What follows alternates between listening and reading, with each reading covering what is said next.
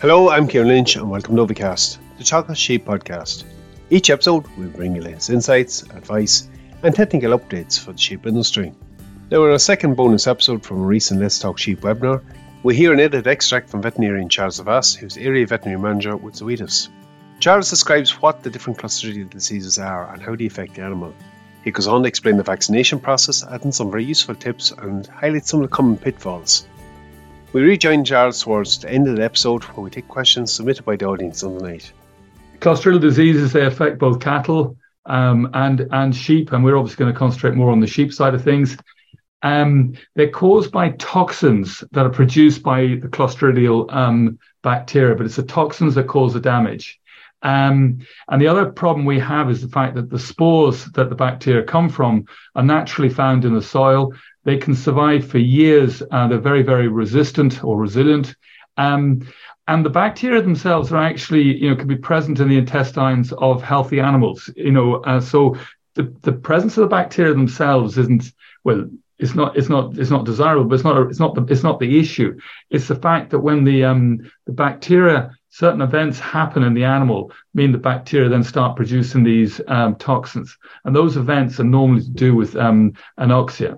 So the toxins are frequently follow minor trauma, such as bruising around lambing time, the bruising from castration, but they also can be associated with a change in the diet.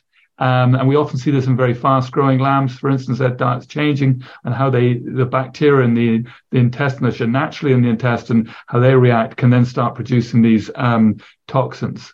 And unfortunately, the toxins almost invariably are fatal. It's they generally, the first sign is a dead animal. And if you look at the names of the diseases, they're names that were dreamt up by pathologists, people like Marissa or in the past. Things like pulpy kidney. I mean, pulpy kidney is called pulpy kidney because if you take the kidney from a lamb that's affected and you hold it under a tap, it just forms into a pulp. Black leg is because you cut into it, it's just the whole tissue has gone black. So, as I say, they're often associated with they are associated with death. That's the problem. And Marissa would put up a slide not dissimilar. This is looking at the cause of lambs, and I'm just showing there the Clostridial diseases. And this is the report from 2020, and 12% of them were caused from Clostridial diseases. So they do cause significant. They still cause significant problems. And this statement, and I'm going to read it out because it came from the All Ireland Surveillance Report in 2011, and it could be put into the latest one as well. But because unfortunately, this is old news, but Clostridial diseases remain a common diagnosis despite the availability of effective vaccine for ewes, rams, and lambs. Many cases of Clostridial disease are associated with incomplete or non-existent vaccination programs in herds and flocks. So that sort of sums it up in that, we still do see these problems, and yet we do have effective vaccines, and it's one of those conditions where actually vaccination, is generally very, very effective. But we've got to make sure we have a proper program in place.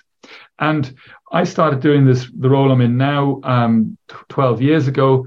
And I remember being asked to talk about it one year, and then people asked me to talk about it the next year. And I thought, gosh, why am I still talking about this? But the thing is that it is still an issue on farms. So, we still do need to address it because potentially it is preventable. And Marissa actually highlighted this too, but, pulpy kidney is the sort of number one in lambs. And The bacteria is Clostridium perfringens type D, and as I say, it's a normal inhabitant of the gut in most species, but we frequently see it in lambs over a year of age, and it is frequently associated with the best lamb in the group. And speaking from bitter experience, I know that if I don't go and vaccinate my lambs before the June bank holiday, and I forget, I remember in the first week of June because I'll find my best one or two lambs lying dead in the field. So it is, as I say, it's it does occur, but it often occurs to the best looking lamb in the group as well, which is even more frustrating.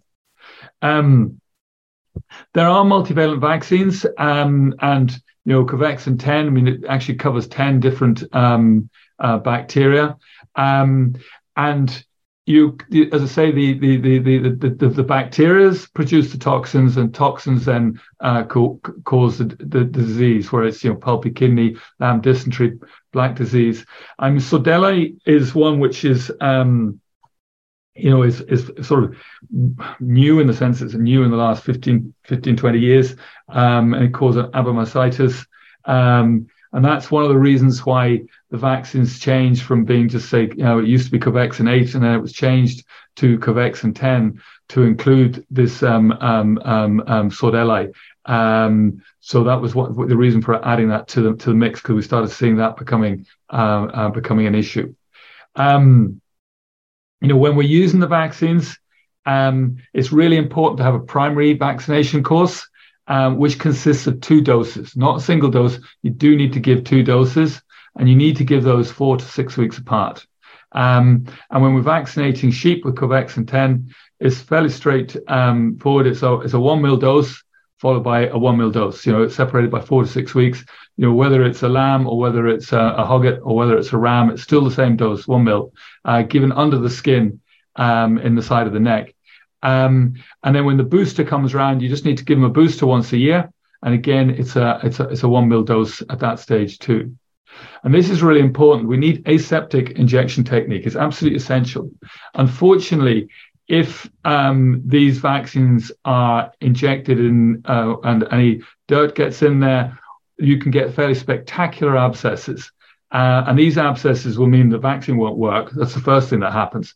But unfortunately, in small lambs, the abscess itself can be fatal, and they can be the sort of size of a large grapefruit.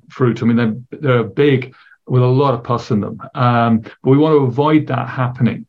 To avoid that happening, using injector gums, so you can put a bottle on the top here, and then put a needle here, a clean needle here, sterile needle. And I'd be thinking about changing that needle every 15 to 20 sheep that you're injecting, because if any dirt gets picked up, you're going to deliver it from one animal to another. And certainly, if the needle gets dropped or the gun gets dropped for any reason, throw the needle away. Do not economize on that. So when you're getting the vaccine, ask for plenty of needles to make sure that you can do this the process in a very clean aseptic manner. There's also the 2 needle technique, which, as I'm a small flock owner, so I don't generally bother using a gun, and I would use this technique. So what I'm trying to demonstrate here, and I hope you can see my pointer here, is that you can see I'm holding onto one needle, and that's the needle I'm going to use for injecting the sheep. And this sterile needle is put into the bottle at the beginning. So I then draw up my 1 ml dose, and then I go and stick the syringe onto the needle I was holding here, and now I'm ready to inject the sheep. And then I inject the sheep in the side of the neck here. And the importance of this is that if you keep injecting a sheep and then putting it into the bottle, as you're injecting the sheep, there's a possibility you pick up a small amount of dirt that would go into the bottle, and now you've got a whole solution of bacteria and the vaccine, and then you will just be you can get multiple abscesses that way. So, and again, that needle can do the whole session because it's sterile. It's not being moved from out of the bottle. But this needle, I'll be again changing it every 15 to 20 sheep. And I'd encourage people to inject on the side of the neck. It's actually a very clean site because there's wool there. So just part the fleece and the skin is very clean there. Inject them there. I come across people who want to inject them in the axilla, underneath the armpit, and they go to great lengths to turn sheep upside down and get in there. It's not a clean site. It's sort of sweaty and dirty, but also in turning the sheep over, frequently there's muck being fired around the place. So it's much easier, have them in a race, keep them tight, and as I say, just inject them in the side of the neck there, and that keeps it nice and clean. This is just to illustrate why we have a primary vaccination course of 2 injections, because we give the first injection and we start getting an immune response, and the antibodies and the protection builds up, and then it actually starts to wane. But if we then step in with a second shot, any period from the top of this curve to just about here, which is about 4 to 6 weeks, you then get this much, much bigger response, a secondary response. And that's because of the memory from the first one. And that's what then gives you the protection for the full 12 months. If you only give one dose, you barely reach the levels of protective immunity. And if you do, you're fairly quickly tailing off to where you've not got protection. So it is essential that you give them 2 doses, but it's also important that they're separated with 4 to 6 weeks. If you give it too early, you don't get the big boost. If you give it too late, the memory has been lost, okay? And once you've got that second response, we then find that we only have to do the booster once a year. But this is important, and it goes back to that comment at the beginning. We've got effective vaccines, but sometimes we don't have complete vaccine courses, i.e. we just give them 1 injection, or they're given at appropriate times. We give them 1 injection and the other injection happens 4 or 5 months later. That won't work, okay? So, or people just forget to do it all together. So it's important it's done at the right time. And the right time, actually, I'll just go back there. I suppose the right timing, again, it does get sort of quite critical with lambs as to when you give it, because one of the advantages of giving the yolk a vaccination is the fact that, yes, you're going to protect the yolk, but also those lambs, say she's carrying twins, which we hope she will be carrying twins, those lambs will be born with no immunity, but then by giving them the colostrum, they then get lots of immunity from having had the antibodies from the mother, from the dam, and that then protects them. But that immunity will wane. In time, that immunity will drop off. And what we've got to do, if we go in and vaccinate too early, then there's a possibility that the antibodies will interfere with the antibodies they got from the mother will interfere with the vaccination process. But if you wait until, say, your youngest lamb's about 4 weeks of age, it's not a bad time to do it, because then your oldest lamb is going to be sort of will be sort of 4 weeks older than that, so will be about 8 weeks of age.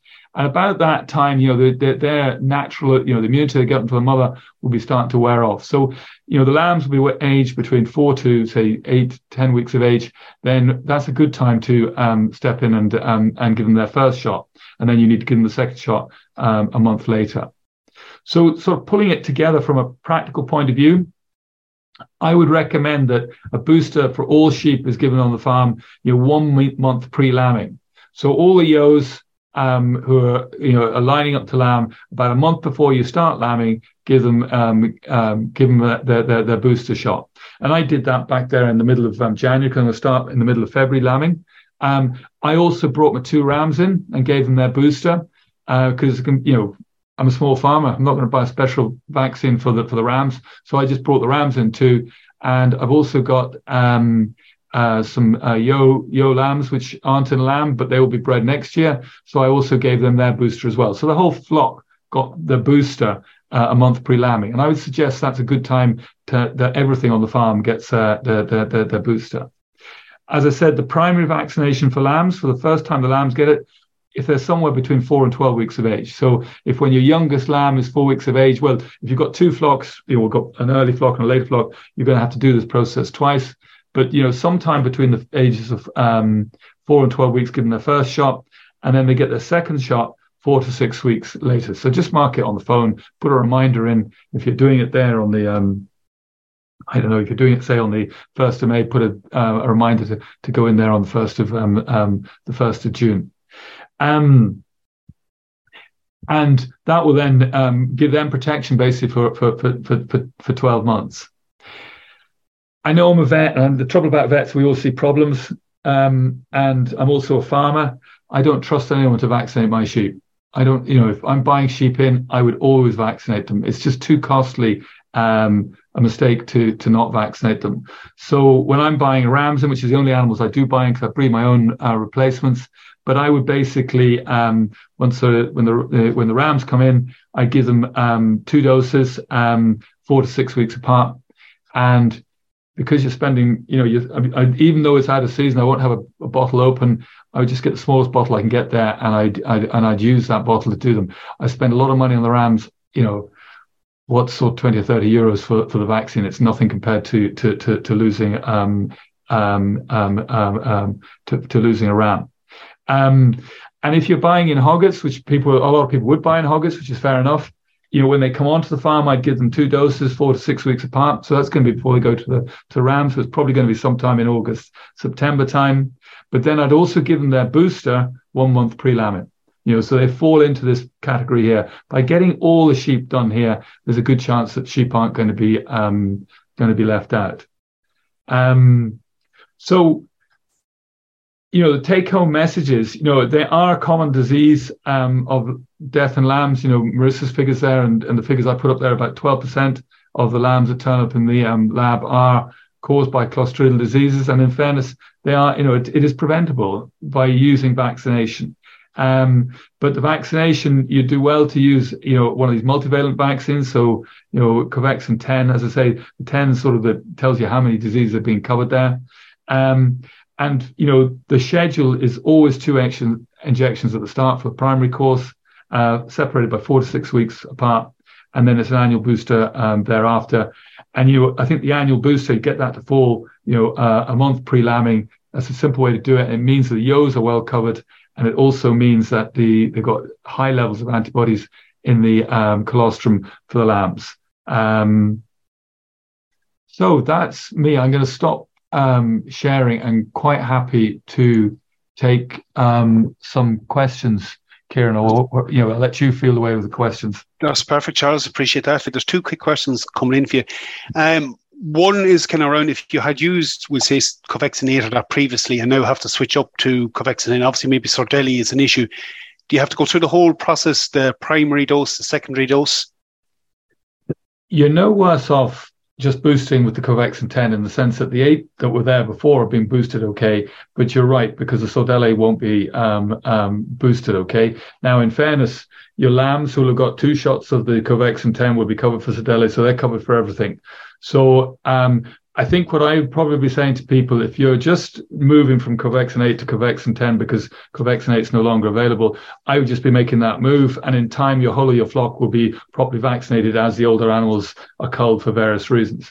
If, on the other hand, Marissa, or for one reason or another, you've got Sordelli in the farm, then you've got an issue there, then in fact, you should give them a primary course with 2 shots of the Covaxin 10. So if there's been a problem, you've sent the lamb, the the hogget, the whatever, to the lab, and you've come up with Sordelli, then I think you're going to have to give them a primary shot of 2 shots of Covaxin 10. But if, on the other hand, you're just transitioning from Covaxin 8, which you've maybe been using for the last 20 or 30 years, then all you need to do is just slip in the Covaxin 10 and work away from there, because you'll be no worse off than you were before when you were on the Covaxin 8 anyway. And in time, your flock will move naturally onto the Covaxin 10.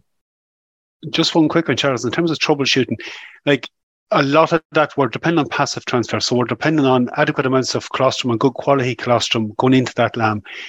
In certain circumstances, multiple litters, maybe artificial colostrum is used. I think we need to be very conscious maybe that they're not getting any of that passive transfer. It is really vital that they get some element of the O's colostrum. Absolutely. I mean, colostrum is the most valuable thing on any farm. It is absolutely priceless. And, I think you may have had a talk earlier on about feeding yolks. I mean, that's really critical, that if the yolks are in good body condition, even when they're carrying triplets, you should still get reasonable amount of colostrum. But really, if you've scanned and you've got a load of singles, a single, okay, it's unfortunate she's not carrying a twin. Well, hang on a minute though. Let's be stripping that, in those, particularly if those singles lamb early, I'd be stripping them out and freezing a couple of 100 mils for another lamb when the triplets come along. But, it is absolutely priceless, and your own colostrum is what you want. I must confess, I have very little mass in artificial colostrum.